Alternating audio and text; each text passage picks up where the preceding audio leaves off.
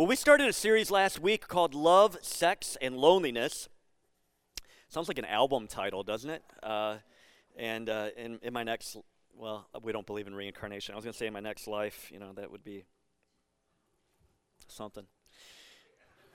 So last week, I don't know what I'm doing. You never know. This is going to be one of those Sunday mornings you're like, just stay awake because he's going to say something that he's going to regret.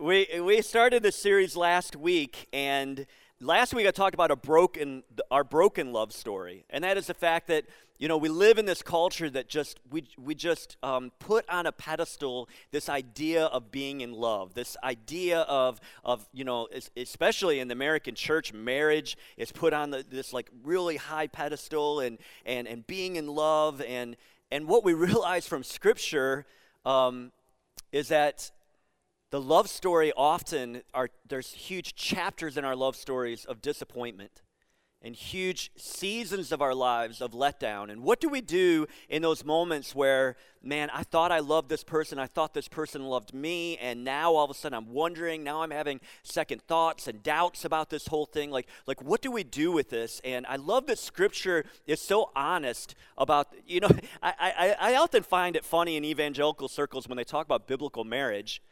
And what I want to say is you want to talk about New Testament marriage because Old Testament marriage is about as dysfunctional as you can find. Because Scripture tells the story warts and all. It tells the story with all the hiccups and all the dysfunction and all the issues. And you'll be hard-pressed to find a good example in the Old Testament of what we call biblical marriage. In the Old Testament, the story that we looked at, Jacob and Leah and Leah's sister Rachel, and the letdowns and the disappointments. And if you weren't here last week, the key was that Leah finally decided that she was going to praise the Lord. She finally decided that in her disappointment that she was going to fix her eyes on God. And here's the thing, as long as we're looking for somebody else to complete us, another human being to complete us, we will be disappointed and we will be let down. But only Christ can complete us. Only Christ can fill that hole that is inside each and every one of us. Today, we're going to be talking about identity. And identity is so crucial. At first, as I talk about this, I'm sure you're going to be sitting there going, what in the world does this have to do with love, sex, and loneliness? But I promise you that it has so much to do with it. Because every decision that we make, every action that we take has a sense of identity behind it. Most of the time this goes, it is not on a level that we are even aware of. It is subconscious, but identity shapes what we do. I would say that if you consistently put your job in front of your family, it's because you believe something about yourself, which is identity, right? If you can never say no to someone, you're always saying yes, even though you want to say no, you're that person who can never say no, I promise you it's because of how you see yourself, which has to do with identity. If you can't help yourself from self-medicating, it's because you believe something about yourself. Identity matters. What we believe about ourselves matters. And the question is, who are you? You walked in today and our greeters asked you to put a name tag on. Some of you resisted. That's all right. We love you. We love it. That's part of your identity. Part of your identity is I'm not putting a stinking name tag on. Ain't no way.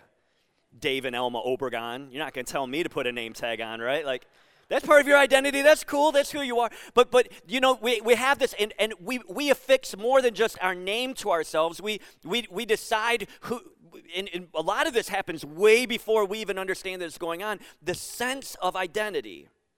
100 years ago, when I was in high school, I ran cross country, and this is what you do when you don't have any eye-hand coordination. It's like, well, can you run?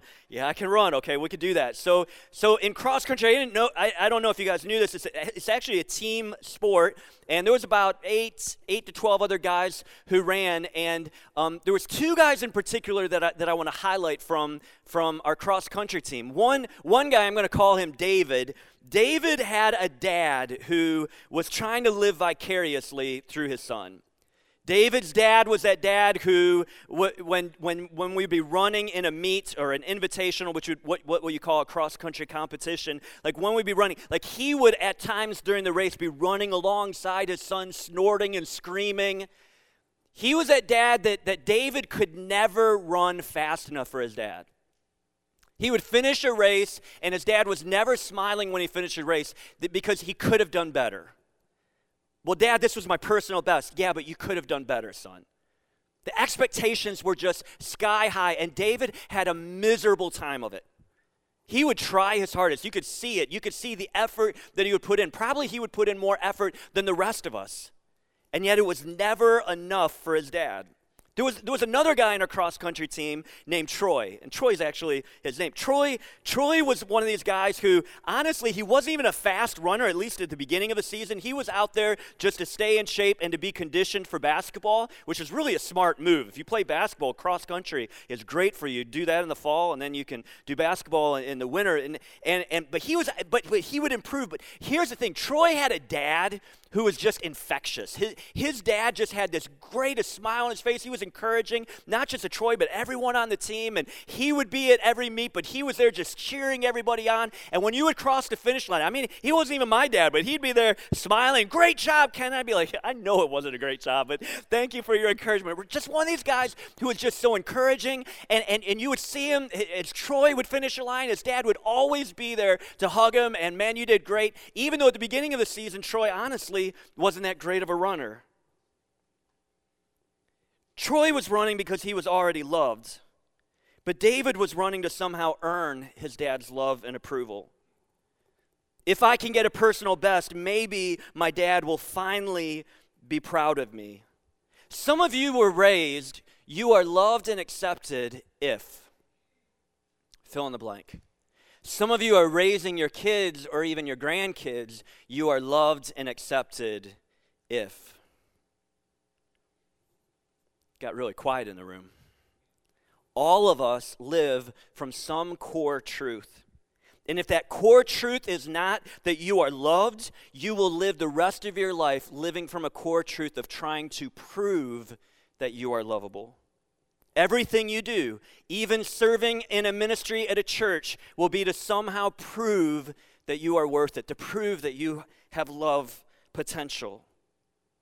Now, as followers of Jesus, this is a huge deal for us because we have to ask ourselves, what is my identity? And just because I pray a prayer and ask Jesus to come into my life doesn't mean that my sense of identity, that core mission of my life, begins to change. For many of us, we ask Jesus to come into our lives, but our identity stays exactly the same.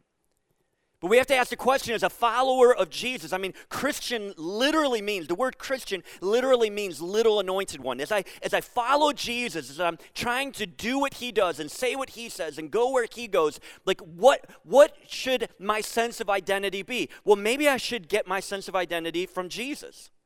What was Jesus's sense of identity? Have you ever thought about that as you read through the Gospels? Like, what was Jesus' sense of identity? We're going to look at Matthew chapter 3. And start in verse 16, and I think this is so instructive. This is so valuable to us. This is Jesus' baptism, and we actually talked a little bit about this last week, so I'm not going to go into all the details, but Jesus is being baptized as he's 30 years old. And it says, after his baptism, as Jesus came up out of the water, the heavens were opened, and he saw the Spirit of God descending like a dove and settling on him. And a voice from heaven said, and here's the line, and if you've been around church, you've heard this 100 times, but the voice from heaven says, "This is my dearly loved Son, who brings me great joy." He hears this voice from heaven. And who is this voice from heaven? It is his heavenly Father, right? And what is the Father saying? Essentially three things. This is my Son. You're my boy. You're my son. There's something powerful about a parent saying that with affection in their voice. You're my son. You're my daughter. But he goes on, with you I am well pleased. The way I translate that in the Kendi Chant version is, I'm so proud of you.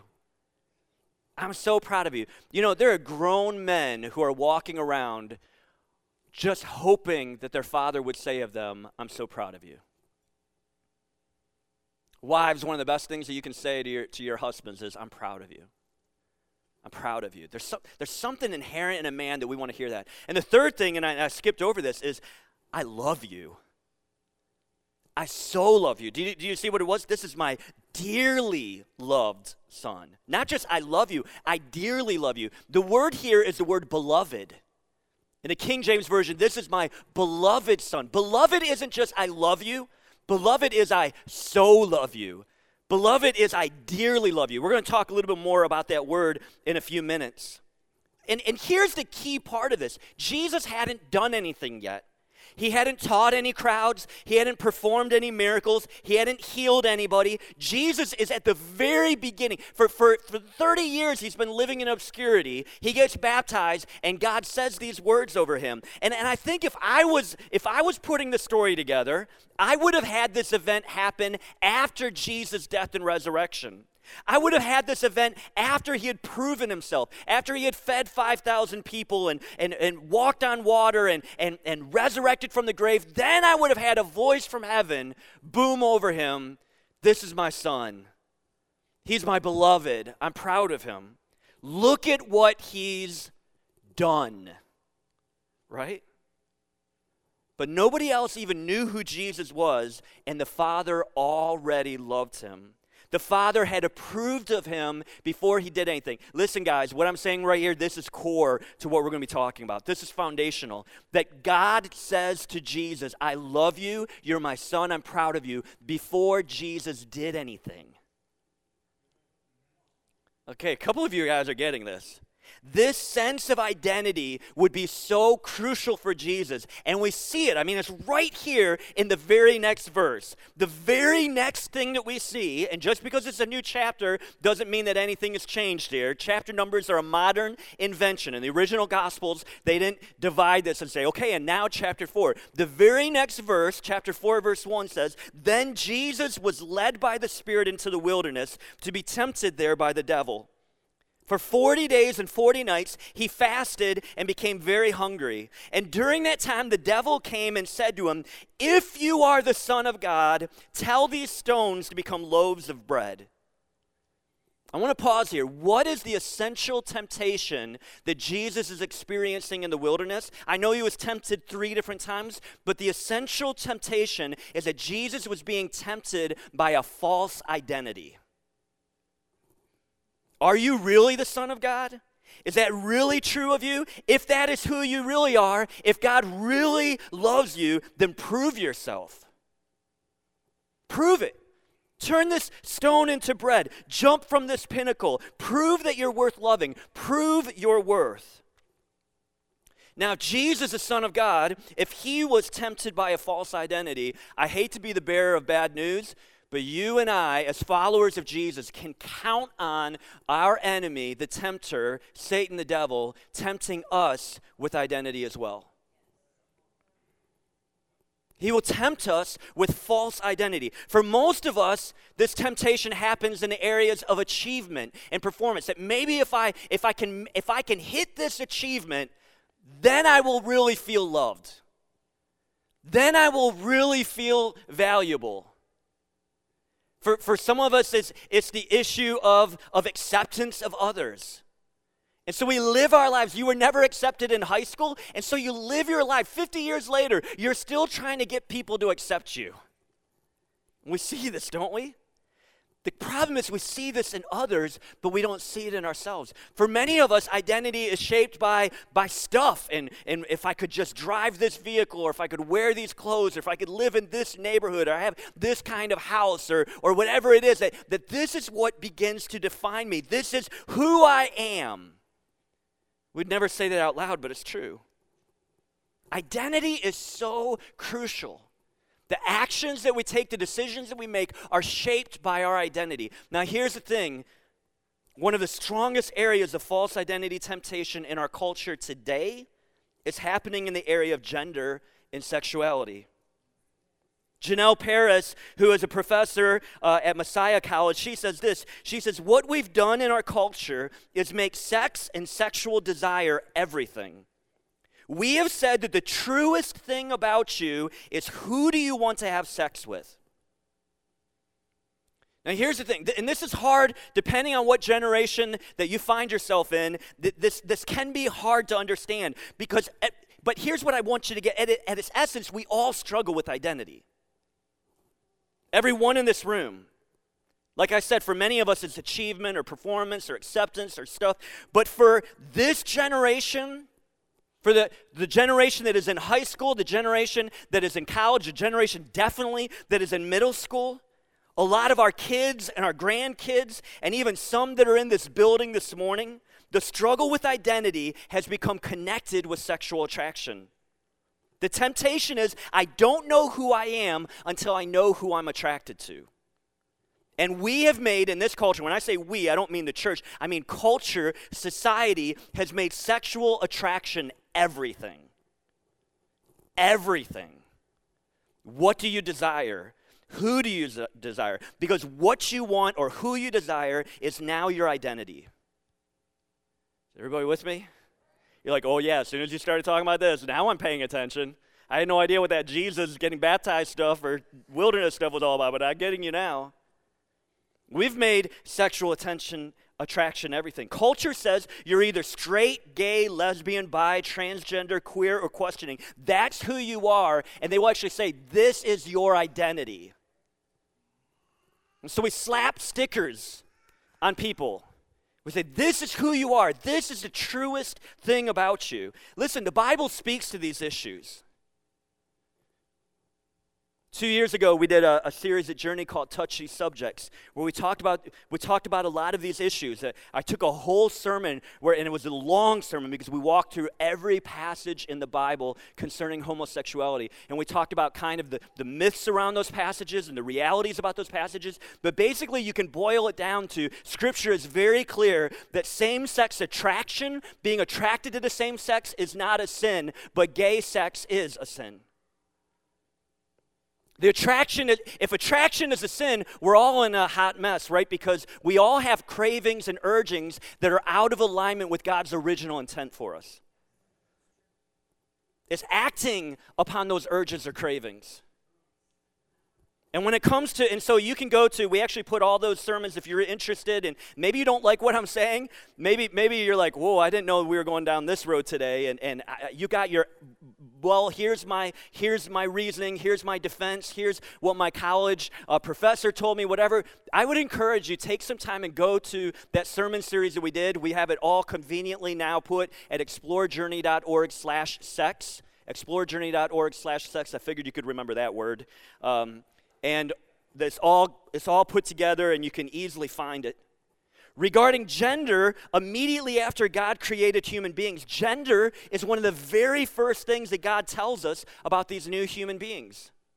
In fact, in the very first chapter of the Bible, in Genesis chapter 1, let me just read a few verses. It says, "Then God said, 'Let us make human beings in our image to be like us.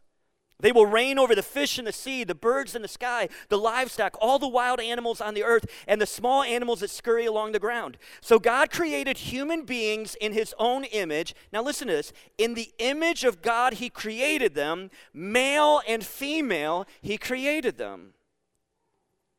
In Jesus, in the Gospel of Matthew, he affirms this, and then he adds this line at the end of it, "Therefore what God has put together, let no man tear asunder." Like Jesus directly quotes what we read here. Part of what it means to be made in the image of God is that we are male or female. And yet, and here's the thing, and this isn't me on a soapbox pointing my finger, trying to scream at someone in this room who's wrestling with these issues. But what we have is we have a generation that struggles with confusion when it comes to gender and identity. And this isn't just outside the church. Some of you in this room are struggling with this. But if you could zoom out, and here's what I want you to really hear this morning. If you could zoom out, you would see that the foundation of your identity is not whether you are gay, straight, or gender confused. As a follower of Jesus, we should be making our identity about something altogether different anyhow. Well, what should our identity be? I could sum it up in one word. It's the word beloved. Beloved.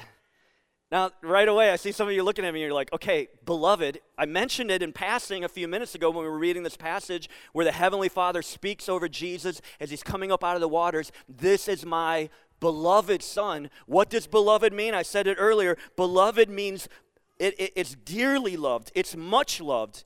I could put it this way, that you are much more dearly loved than you realize. And if we as followers of Jesus began walking in this world, in the darkness around us, understanding that we are God's beloved. Listen, this isn't a prideful thing. This isn't an arrogant thing. This isn't you bump up against a coworker tomorrow and you go, I'm God's beloved.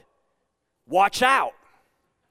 You know, this isn't something you take into school and you use as some kind of weapon, but there is a holy confidence that rises up within you and I when we understand that we really truly are the beloved of the creator of the universe.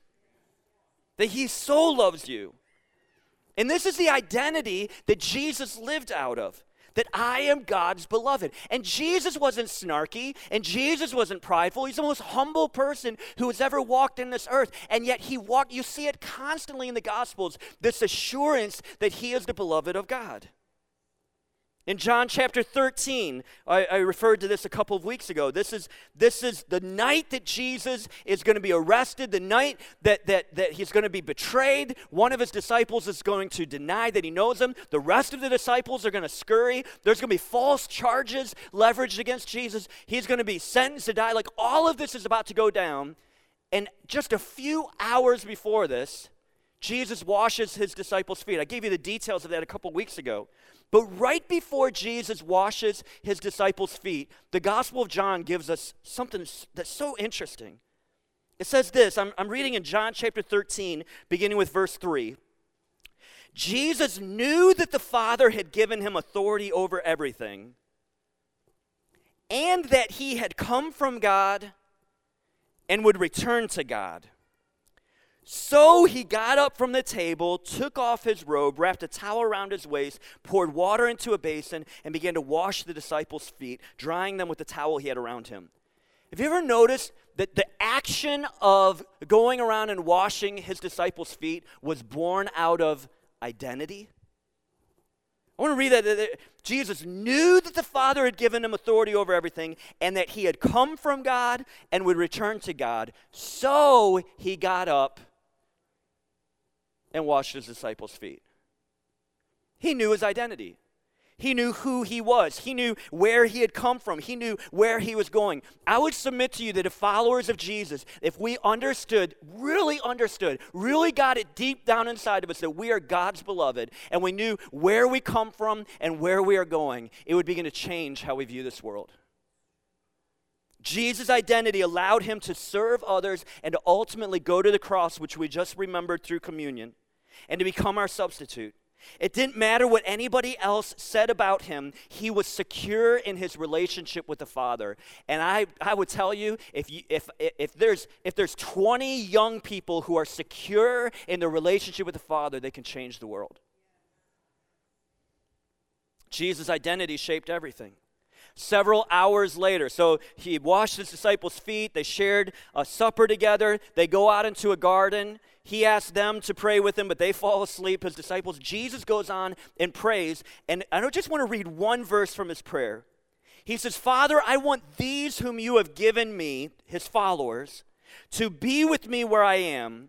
Then they can see all the glory you gave me because you loved me even before the world began. Because you loved me. Jesus lived from this belovedness. He lived out of this core truth. I just want to say again, with affection, with love, with humility, with gentleness, the foundation of your identity is not based upon who you are attracted to, gay or straight. Your identity is not based on what you have achieved or how you perform or what you have. Your identity as a follower of Jesus should be, the foundation of your identity should be that you are the beloved of God. And what's beautiful about this prayer that Jesus prayed in John 17 that we just read is that everything is in its proper order. It's not, you have loved me because I am glorious, even though that was true of Jesus. He is glorious. But you notice the order that he says it? He says, because you have given me glory, but he says, you have given me glory because you love me. That's huge. You've given me glory because You love me. What you believe about yourself matters. Identity in right order matters. Are you sinful? Yeah, you are. Hi, my name is Ken, and I'm sinful. Are you disordered? Absolutely, everyone in this room. The fall, when Adam and Eve sinned, everything got discombobulated. We're going to talk more about this in the next couple of weeks. Disorder happened. So here's a challenge. Bring your entire life, including your sexuality, and that's for all of us. Heterosexual, homosexual, whatever your attractions are, whatever your cravings are, whatever your urgings are, pornography addictions, whatever, bring all of that under the lordship of Jesus Christ. And everyone has to do this. Not just the same-sex attracted or gender confused, straight people, heterosexuals, married people, everyone. Because my identity doesn't come from these things. It comes from being the beloved of God. It doesn't come from my past. Aren't you grateful for that? My identity is not based on what happened in the past. My identity is not based on decisions I made in the past or decisions that other people made for me in the past. That's not my identity. That's not who you are. That hurt that you experienced doesn't have to define you. That abuse that you went through doesn't have to define you. It doesn't have to be the label that you walk around wearing. It's not how much I make or how good I've been. My identity is based on Christ's work. There's one of my favorite writers. He's a theologian, a professor. He died, I think, in 1996. He's a Catholic priest named Henry Nouwen. How many of you have heard of him? He's written incredible. The Wounded Healer is probably one of his most known works, and just one of these people who's able to explain complex truths of the kingdom of God in a way that's just accessible. And you just read it, and it just washes over you. Well, one of the things that probably a lot of people didn't know about Henry Nouwen until really the early 2000s, some of his personal journals were starting to be studied, and what they found out about Henry Nouwen is that he actually struggled with a same-sex attraction. He remained celibate and was very clear and very firm on that.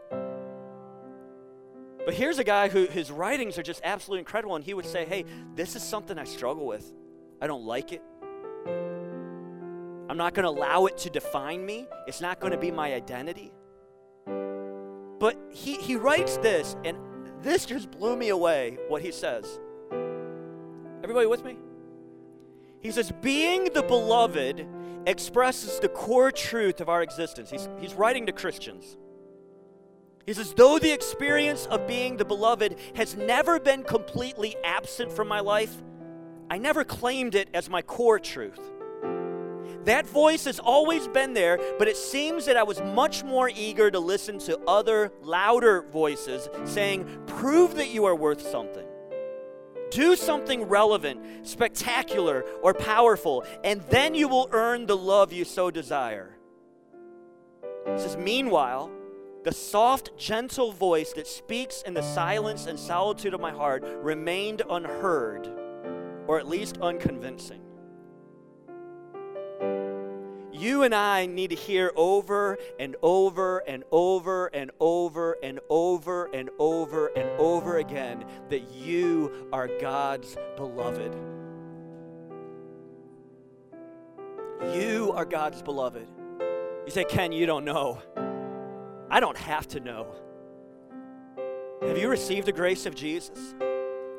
Have you humbled yourself? Have you come to the place where you just cried out to God and said, God, I am nothing, I have nothing, I am broken, I am helpless, I'm powerless, I'm sin-stained and sin-covered. God, would you have mercy on me? Come in your power and your strength and do inside of me what I can't do for myself. Forgive me. I receive your forgiveness. I receive your grace.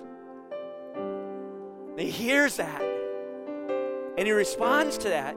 And in that moment, Scripture teaches that you become a son, you become a daughter of the Most High God. He puts His Spirit inside of you, and He adopts you into His family. You are an heir of the Most High God. But do you know it? Is it your identity? I think for most of it, I'll be completely honest, it's not my identity most of the time. I want it to be. I want to live 24 hours a day, 7 days a week, making decisions and making actions and thinking through the filter that I am God's beloved. Again, not in a cocky, belligerent, prideful way, but in a way that would cause me to go, you know what, I can serve others because I'm God's beloved. I know where I came from. I know where I'm going because I'm God's beloved. I can make courageous, faith-filled steps because I'm God's beloved. So this morning you walked into our church and we asked you to put a name tag on. I'm going to ask some of our students are back there with a new name tag that they want to give you this morning. The new name tag simply says beloved. And as Carrie sings this song, they're going to continue to pass these out, and it may take a few minutes, but as Carrie sings this song, at some point during the song, I want you just, in a silent prayer to God, just say, God, thank you that I'm your beloved. And take a moment, just you and God, just take your own moment where you're sitting. And I know this sounds hokey, but when you take that sticker and you unpeel it and you stick it over your name, I'm praying that it would be a holy moment. That this isn't just something, the pastor told us to do, is I'm going to do what everybody else is doing, I've got to do it. But that there would be a holy, sacred moment of saying, God, this is the truest thing about me, that I am your beloved, that I'm loved by you. Listen, if you're not a follower of Jesus, while she's singing, it's not rocket science. You don't have to jump through hoops. You don't have to become a member of our church. But while Carrie's singing, would you just, in your own prayer, just say, God, I have sinned against you. Come into my life. Forgive me of my sins. I want the assurance that I'm your beloved, that I'm your son, that I'm your daughter. Good.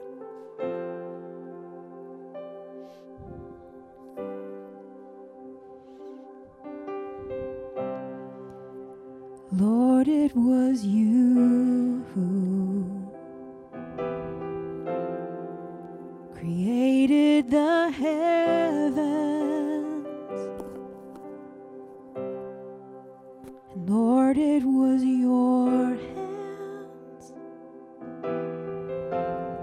that put the stars in their place. And Lord, it is your voice that commands the morning, even oceans and their waves, they bow at your feet. And Lord, who am I compared to your glory, oh Lord? Lord, who am I compared to your majesty? I am your beloved, your creation, and you love me as I am. You have called me chosen for your kingdom. You're unashamed to call me your own. I am your beloved.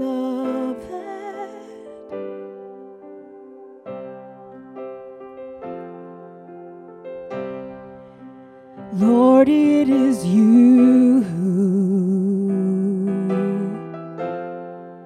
created the heavens.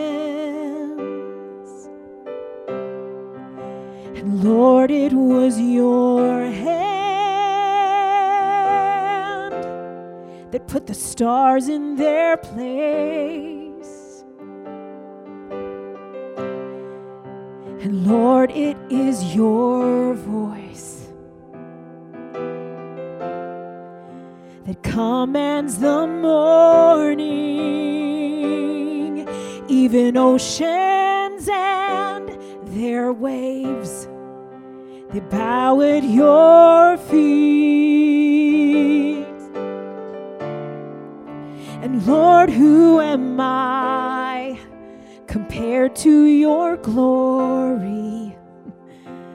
Oh Lord, Lord, who am I compared to your majesty?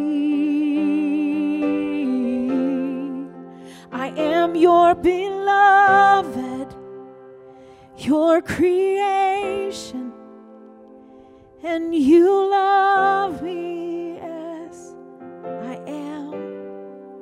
You have called me chosen for your kingdom. You're unashamed to call me your own. I am your beloved. Let's stand and sing. Your creation. Will you sing this with us? And you love me as I am. You have called me chosen for your kingdom, unashamed to call me your own. I am your beloved.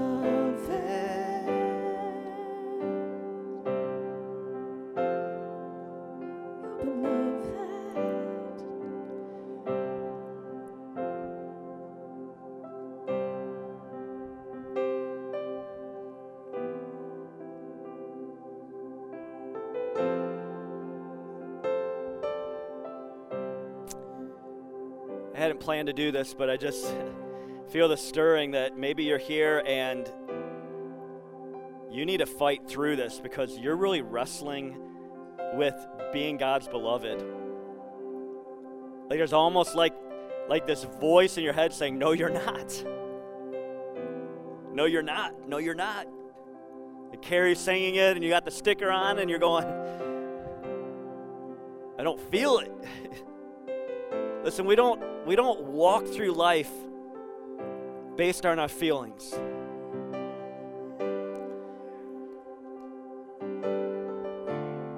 But sometimes it's nice to feel it, right?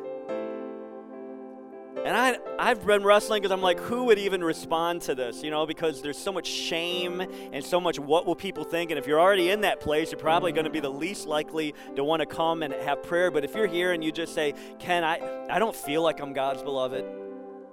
I want you to know we want to gather around, just pray for you and pray that God would put that inside of you. So if that's you, would you just come right up here? That's going to take guts, but I want you to know this is a place we love you. We're for you. It's like, who are you asking to come up? Anybody who just wrestles with the fact, I don't feel like I'm God's beloved. I just don't feel like I want to feel it. I want to feel the love, but I don't feel it right now. And it could be because of any reason. It doesn't just have to be because of sin. Maybe it's grief. Maybe it's a past. It's pretty dysfunctional. Maybe it's things that have been said over you. Is there anybody? I'm just going to, maybe this is even for the second service. I don't know. Anybody know? I'm going to ask our prayer partners to come up. And in a moment, as everybody else is leaving, maybe you want prayer. Maybe you want prayer for somebody else.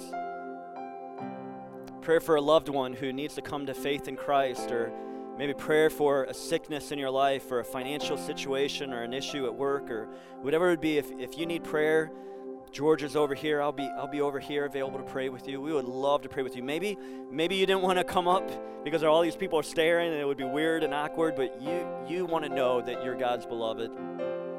We'd love to pray for you about that. Here's the thing. May you walk in the assurance and the confidence and the identity that you belong to Jesus. If you don't have that assurance, may you humble yourself and cry out to Him and confess your sin and receive the grace of Jesus that was made available to you when Jesus died on the cross and was resurrected from the grave. And then may you walk in that confidence. You are the beloved of God. That's your identity. Your identity is not what you've achieved. It's not your performance. It's not what you've accumulated. It's not other people accepting you. It's not your sexuality. It's not your gender. That's not your identity. Your identity is, I am the beloved of God. God bless you. Have a great week. Next week, we're going to continue this series, take it a step further.